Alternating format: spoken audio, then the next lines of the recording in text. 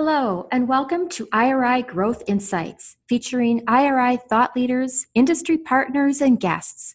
For more than 40 years, IRI has been known for its invaluable data, but these podcasts delve into the insights the data reveal to fuel market disruption and market growth for those in the CPG, retail, healthcare, and media markets. I'm your host, Joan Driggs, coming to you from IRI's corporate headquarters in Chicago.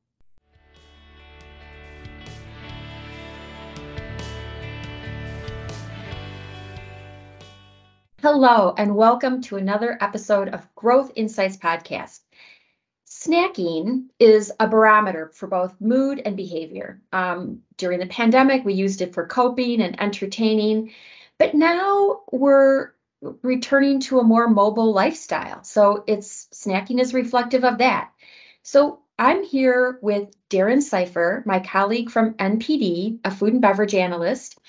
And we're going to talk about how snacking reflects our new daily routines and how snacking is going to be impacted by maturing audiences, both Gen Z and then even the generation behind them, the Gen Alpha.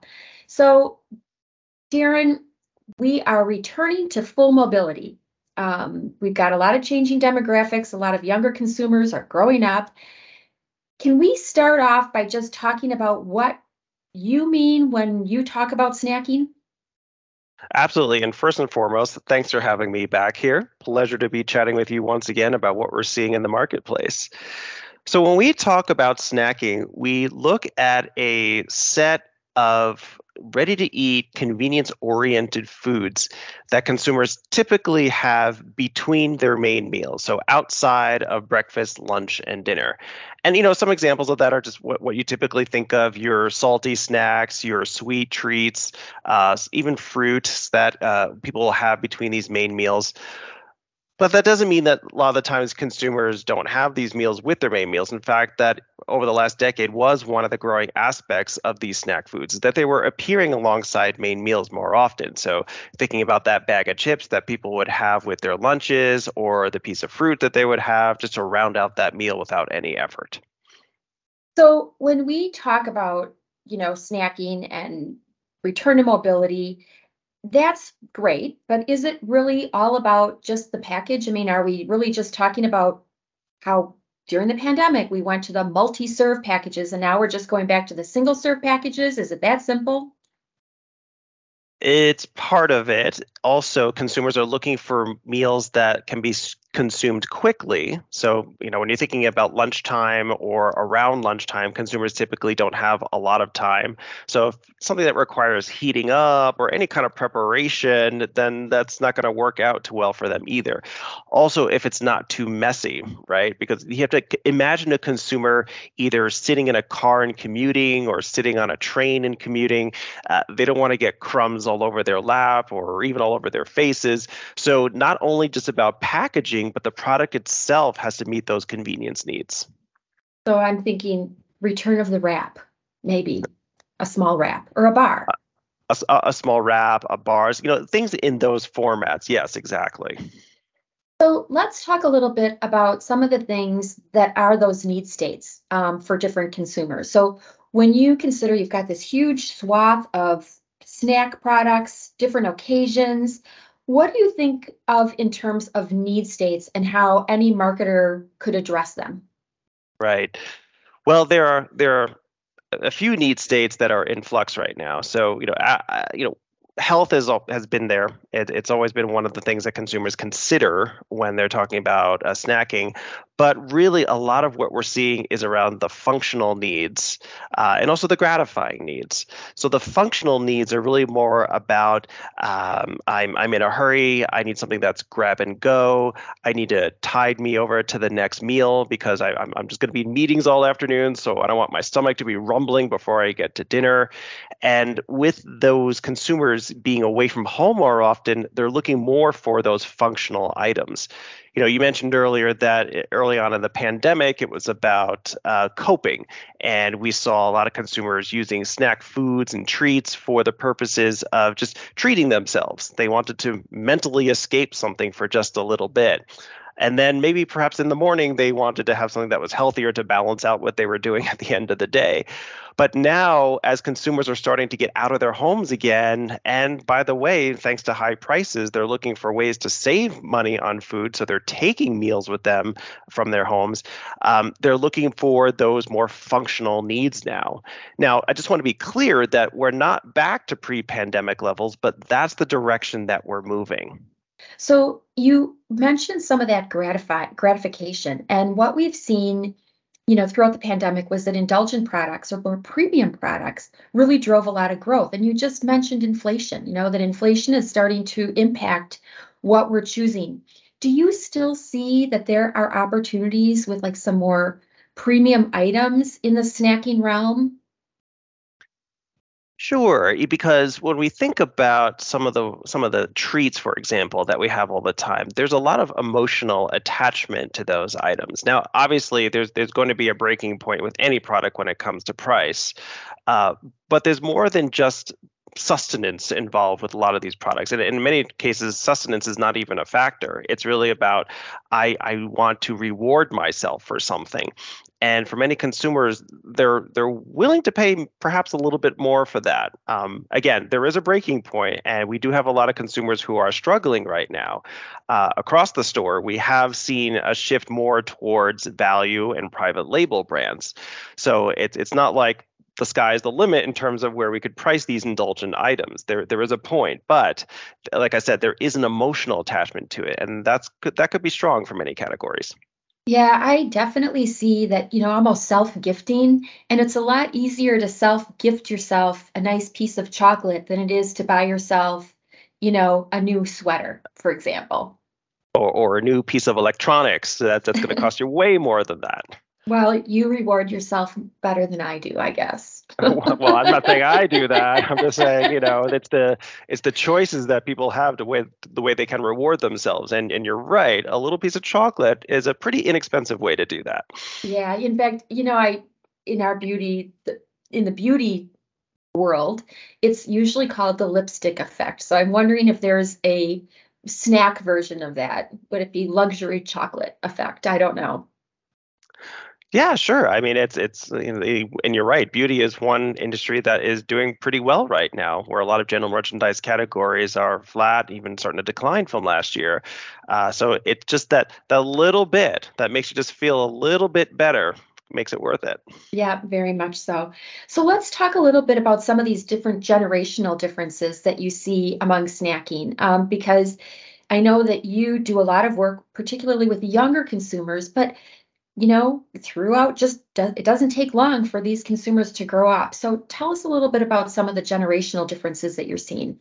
Sure. Yeah. So it really we have to start with an understanding of how consumers typically snack and treat as they age. So when we're very young, less than 5 years old, parents are making sure that we're well fed. And there are a lot of snacking occasions that kids engage in, a lot of treats that they have at that time as well. We tend to pull back from that as we age until about our 20s, and it kind of just plateaus there for a while until we get to around 40, 45, and it starts to ramp up again and then plateaus when we're about seniors. So basically, seniors and kids are the ones who snack most often. So right now, where we stand is that where Gen X is currently in that ramping up stage. Now, Gen Xers were, I say we because I'm one of them, we're not a very big generation. And so the growth that we're producing isn't necessarily lifting the entire industry. Now, boomers already went through that increase phase, so they're not necessarily going to be driving growth either.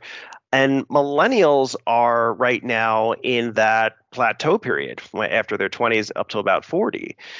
So really, the growth that we're going to see over the next few years is going to come from these very young kids, or even kids that haven't even been born yet. It's kind of weird to think about that, but that's where we see growth coming over the next 3 years.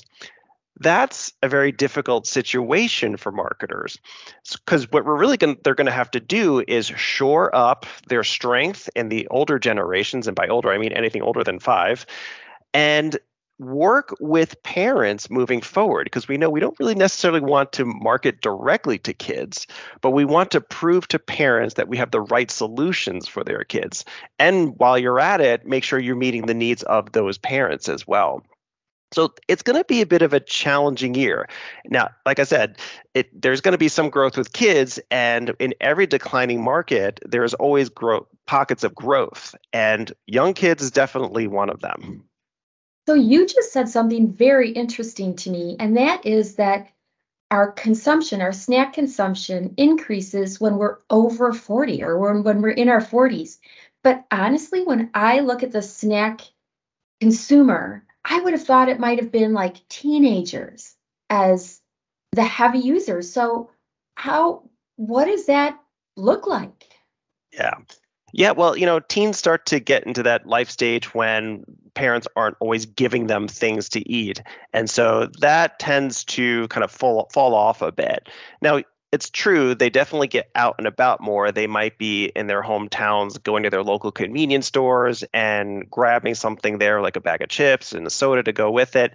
But in terms of, that afternoon snack that they have every day after school, maybe that pulls back a bit as they start to take a little bit more control of what they want and when they want it. Okay, so interesting. And it almost then, maybe what I'm hearing you say is that it's the generations that maybe have more money that are genuinely spending more on snacking, whether it's for themselves or for someone else in their household.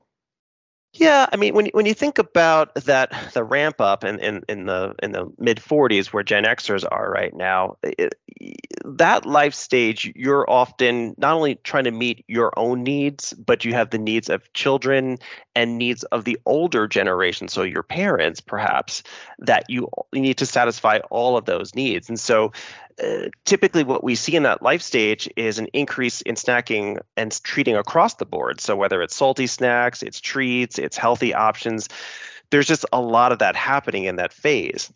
Then as we get a bit older, we retire, we have a little bit more time on our hand. And I don't know, I always find whenever I'm at someone in that generation, there's just always a bowl of nuts or a bowl of chocolate, just something sitting out there.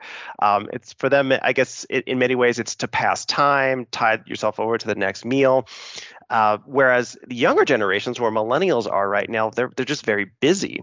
They're in their careers. They are starting to raise families. They don't really necessarily have a lot of time for themselves yet. So it's some of it is about life stage, but some of it is just also about just what's going on in those life stages.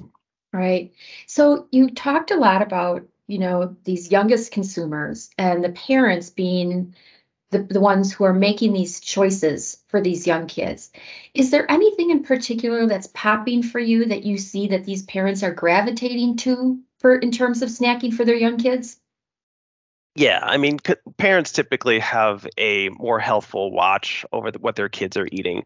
So when we look at when the kid decides versus when the parent decides, there's a bit of a difference. So when we look at what parents decide for their kids in terms of snacking and treating, you see a lot of fruit. You see things that have health halos around them. When the kid decides, it tends to be more on the treat side. So they'll have more of like ice cream. They might have some of those sweet desserts. And by the way, about 40% of the time, young kids make the decision. So that means the majority of the time, parents are doing that. But it is still important to note that 40% of the time is significant. And so that doesn't necessarily mean the parents are going to agree to it, but the kids will make the request, right? And so the kid request is still going to be very important in generating that. You say it so nicely, the kid request. I don't think it really comes out sounding that polite, but I want this. The kid demand, whatever you want to call it. So are you seeing any different shifts in attributes or anything around snacking? I mean, you mentioned healthier snacks, but are you seeing anything interesting coming your way with benefits or attributes that you think is maybe pointing to a new trend rather than a quick fad? One of the things that we noticed early on in the pandemic, we were looking at substances that consumers wanted to try more often. And it was interesting because we saw an increase in lots of different substances that had things like immunity properties to it. But not only that, we also saw things like stress reliefs and things like CBD. We're still seeing some of that today. Obviously we're seeing immunity pull back as we're not quite as concerned about COVID as we were, but we're still seeing increasingly consumers use things like CBD for anxiety and stress. But some other substances and the promoted properties around them are around things like gut health, uh, immunity still, blood pressure. So just ways that it helps consumers with their bodily functions and just makes them work better. So I'm not saying you necessarily need to add, say, ashwagandha to your snack foods, but just thinking about the properties that a lot of these substances provide are things that maybe we should consider if we're going with that health angle. So I love that. And I would like to get your opinion on just a couple ideas of where some of the opportunities are, whether it, again, maybe it goes back to the things that you were saying about being easy to eat and clean, or in this instance, have that healthy attribute, or be more directed at some of those consumers in their 40s who are the high consuming snackers. So where would you point to a couple things that are really opportunities? Is it mostly with the young kids who are going to be growing up, or the older consumers? I actually think there are opportunities across the board. And I know you're probably saying, well, you just told me that we're not expecting growth from really anyone except young kids. So how is that possible?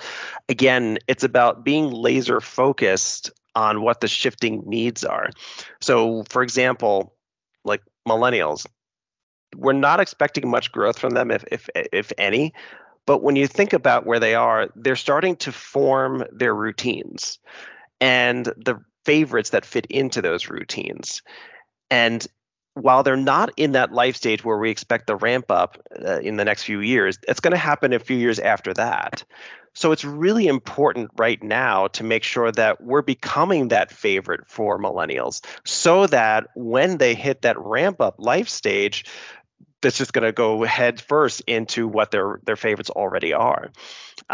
Same thing with boomers. As they age, they're going to start to express more health needs, and perhaps they're going to have some snack foods that have more functional purposes to it, like tiding them over to the next meal because they have their activities during the day in their retirement homes when they get there. So yes, there's going to be opportunities there as well. And then again, even those Gen Zs who are on that deceleration phase, they're starting to move into life stages when they're out and about more often. So does your product have the properties that meet that on the go need for those consumers? So it's not like there's just opportunities on one end of the spectrum versus the other. They're all over. Some are short term and some are long term, but they're all there. Oh, so interesting. What a fun job you have tracking all of this and looking at what the future is going to be. I just want to recap with a couple of the things that you mentioned, and that is that a lot of snacking right now, there's like three kind of different trends, and that is that it has to be easy to consume. And it's not just about that clever package or that single serve packaging that you mentioned. And it's like, and I think that this is almost where you end up. It's like, think about where people are snacking and the occasions where they feel they need to snack. I love the different need states away from home. Is it wellness? Is it self-gifting? Is it emotional? Is it just because you need something quick? You're cognizant of inflation, but you definitely, and so you've seen growth in private label and more value purchases, but you also see that people are really willing to indulge. And you might not refer to it as the lipstick factor, but it might be, the really nice chocolate factor.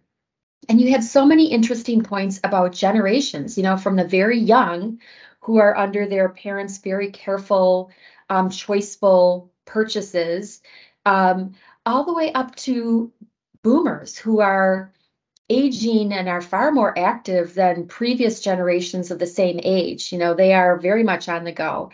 But I just thought that your study and the reveal that you have about all the different generations and their different needs is so interesting. And again, can't get over the fact that the 40-year-olds are the biggest snackers. So, Darren, with that, I want to thank you, and I look forward to our next conversation. I do too. And yes, if anyone listening is interested in this report, the report itself will be available at the end of February. We currently have dashboards that are live, so that is available right now. So contact your representative with NPD and we could get that going for you. Thanks, Darren. Have a good one. Thanks, you too. Thank you for listening. Please become a subscriber and let us know what you want to learn more about. We'll serve it up in a future IRI Growth Insights episode. Look for us wherever you get your podcasts and be sure to review IRI Growth Insights. Also, visit us on the web at iriworldwide.com and connect with us on Twitter, Facebook, and LinkedIn.